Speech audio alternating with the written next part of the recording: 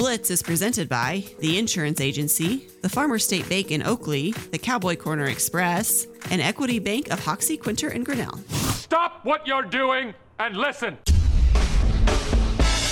Oh, good pick and roll. Gasson banks it home. Yes! And an and one.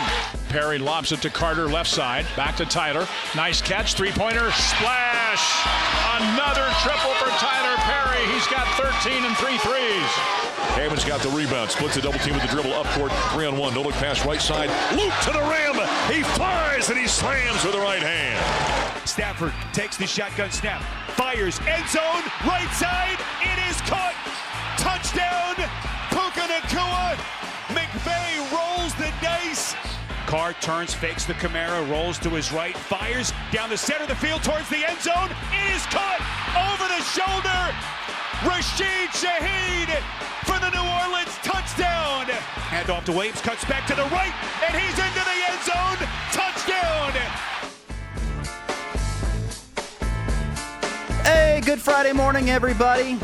Back on the Morning Blitz on December the 22nd. The first of many times we wish you a very Merry Christmas to you and yours. Ross Folkmer, Christian Peck-Dimmitt here with you on a Friday program.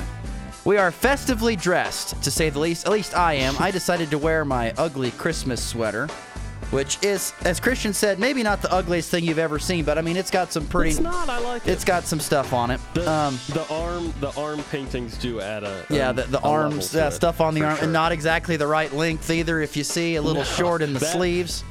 So yeah, that adds something to it. You're adding layers, right? I'm adding layers to this ugly sweater that I have on. Sweater.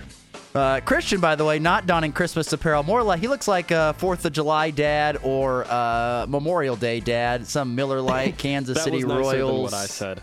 Yeah, it's quite a deal. It looks like it's about 3 sizes too big too. It looks like it could be used as a towel for you. It's a little bit, too big. But our general manager, Chad Jones, when I walked into the station this morning, re-gifted me a Kansas City Royals / Miller Lite button-up shirt. It's bright blue and has... I would describe it as Carolina blue colored. Carolina blue. It's got Royals logos and Miller Lite cans and hot dogs and baseball mitts and everything. I don't get what the red flower are. Those red flowers? Yeah, like red flowers on there. Yeah, I don't get it. Because why not, Ross? Why not? My personal favorite is the ballpark Frank. Yeah, there's just hot dogs on it too. I figured what better to do with this lovely, well thought out gift from my boss than to put it on right now.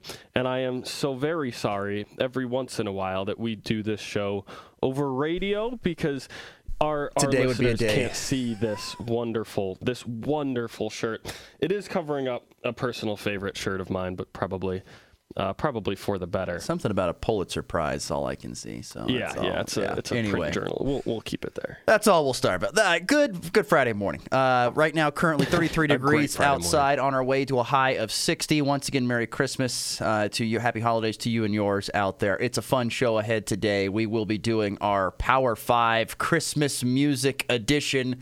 I cannot wait to hear what the music choices will be. For some reason, I have a feeling that Christian's going to be classical. I don't know why. That's just my gut. I feel like he's going to be classical. I don't know. I just feel like, and there are a couple in there. Yeah. And me, I'm all about getting the good vibes feeling, and that's what mine they're going to be about. So I look forward. I do have to throw out before we start, and I know it's not till next segment. I don't want to surprise you or, throw this on you right before we do it, but I themed my music, and the theme is moving goalposts.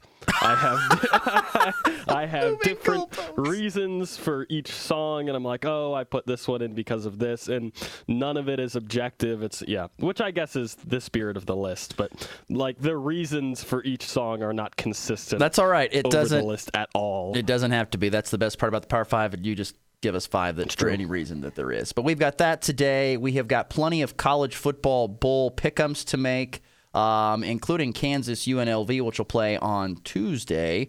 That reminds me of the schedule. Next week, no show Tuesday, but we will be on the air Wednesday and Thursday, no show Friday. So the 27th and the 28th will be on the air to recap Kansas football, look ahead to K-State and the Pop-Tarts Bowl. We'll be on the air those 2 days, giving some thoughts and stuff on that. So look forward to having a program there. So make sure you tune in next week on Wednesday and Thursday for the Morning Blitz. So we've got so much to get into. We got about 10 minutes or so here to dive into our first segment. Real first, just talking a little bit about college basketball. Last night, Kansas State takes down Wichita State, a final of 69-60, the final score. My biggest takeaway from that game, and it's still early. It still is early. But I just get the feeling that I don't know. I haven't seen enough yet, and maybe we will, maybe we won't. I haven't seen enough yet to know that Kansas State is going to be a tournament team. I don't know why. I was watching the Wichita State game, and I'm like, is this a tournament team? And once again, they still are finding their way, and I get that. But, man, I just don't know if this is a tournament team this year.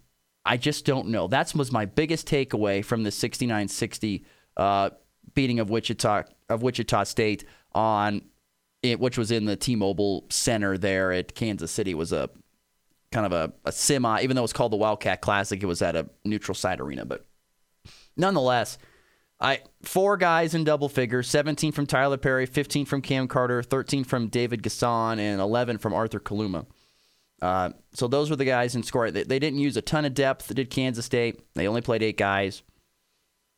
Quincy Ballard led the way for Wichita, which had 13 points, so they didn't have a great offensive night either, really, anybody stand out. But I guess that was my biggest takeaway from that game, and I'm not trying to put any shame. Kansas State's 9-3. It's a great record, and they play in the Big 12, and they're going to have tons of opportunities to play good teams and get wins. But I look at a couple of games, and I'm kind of curious, how good is this team? I don't think we really know yet, and because of that, I'm questioning, are they a tournament team this year? I'm actually with you a little bit here, and I'm going to get into we know coaches' answers, and they'll give these kind of vague whatevers, and this is a broadcasting answer here, but I do believe it. There is something to be said about a team that just finds ways to win games. They're not always pretty, and you always come away with questions like the valid one that Ross had, where you're like, "Is this team really that good?" But they're winning 9-3, very solid record to start, and like Ross said, it will be a difficult Big 12 schedule, as it always is. The Tyler Perry question mark continues to be exactly that, a question mark for me. How well, it sounds like a broken record at this point, but he was a scorer at North Texas. Can he become a true point guard? 3 of 11 from outside, 5 assists, 4 turnovers, does not scream elite Big 12 true point guard to me. However, I will say 2 things that Kansas State has going for it are the defense. They forced 3 of 19 from 3, and I didn't watch all of this game, but what I did, they were what they usually are, which is tenacious on that side of the ball. And the second thing they have going for them is, while Tyler Perry's a good scorer and Cam Carter's a good scorer, they have a nice balance of scores, and they can get offense from multiple places. Will that still be true against some of the better Big 12 teams that we know that are going to have their hands full with? I don't know.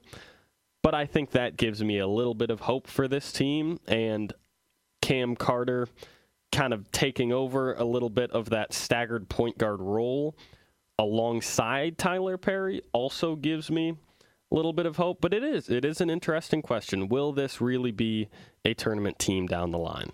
We'll find out more. And here's the thing about it. You're going to know a lot more, and you're going to have so many chances to improve your resume in the Big 12 if you can get it done, because I was just counting here real quickly. You've got, right now as we sit here today, 1, 2, gosh darn it, quit doing that, computer. 1, 2, 3, 4, 5. I think you have 6 teams in the top 20 that are in the Big 12 conference. So you've got Houston, number 3, Oklahoma, number 7, Baylor, number 10. Of course, Kansas is number 2. Texas is 19. BYU is 17. There's going to be hard games coming on the road or at home. Chances to improve that resume. And once again, I haven't seen every Big 12 team play, and teams change throughout the season, as I always like to remind. Sometimes they're great in the beginning, they stink at the end. Sometimes they're bad in the beginning, they're great in the end. Maybe that's this Kansas State team. I don't know, but they're going to have chances. But as I sit here right now on the Friday before Christmas, I just don't know if Kansas State is an NCAA tournament basketball team. I just don't know that yet. So, and we're still deciding a lot of teams. We really are. But if you had to say, put a gun to my head, you're going to say they're going to make a tournament? No. If that was the thing, if you put a gun to my head, I'd say, no, they're not going to make it this year. They just don't have enough. They don't have enough true dudes playing together at this point in time. And maybe, like Coach Tang, I think he said, or it was on the telecast, they're talking about forging the steel, making steel into a samurai. Yeah. They were talking about that last night on the telecast, which was a good analogy. And it takes time. I just don't know if there's enough time in the season to forge this team together. Maybe there is, but we will see. I don't know. The one thing that stood out to me that I didn't mention, bench scoring, we've talked about it so much for Kansas. Kansas State over the last probably 3 or 4 games has struggled mightily in that department as well. Granted, like I said, they're getting a lot from a lot of different starters, but you got to have somebody that can fill it up off the bench. Yeah, I would agree. We'll see. Like I said, it's still early. We're only 12, 13 games in. We'll see more as the season progresses on for sure. Other quick stops here real quickly. Last night, KJ Simpson, 23 points lead Colorado over Utah Tech, 98-72. 8th-ranked Colorado women, they were down 14-0 to start the game to Northern Colorado. Came back and won, though, easily, 78-56. Tonight in college basketball, Kansas, 10-1, second-ranked team, take on 7-5 Yale. The simple question, is this going to be a closer game than we think it's going to be, or is it going to be the blowout that we expect from Kansas when they play these type of teams? What, because the Hawks keep playing with their food? Because they've played with their food a lot. Am I wrong? I don't think they have. I think they play with their food a lot. Are they going to play with Yale? Are they going to play with the Bulldogs a little bit here? I don't know. I don't know. I'm intrigued to find out. This is another game for guys that are not your stars to find some footing. Will we see that? I don't know. That's another question I have going into this game tonight. I know it works with the Bulldog analogy particularly well, but you keep playing with your opponent, they're going to bite your hand. And I think eventually Kansas either has to find that tertiary scorer consistently, at least, behind Dickinson and McCullough, or they're going to continue to struggle with good, not great teams like Yale, where they're certainly maybe a big, but a step lower. But I don't know. It's an interesting ball game, I think, whenever Kansas plays, because there are always just still a lot of question marks with the team, of course, on the relative scale of being a top 10 ranked team.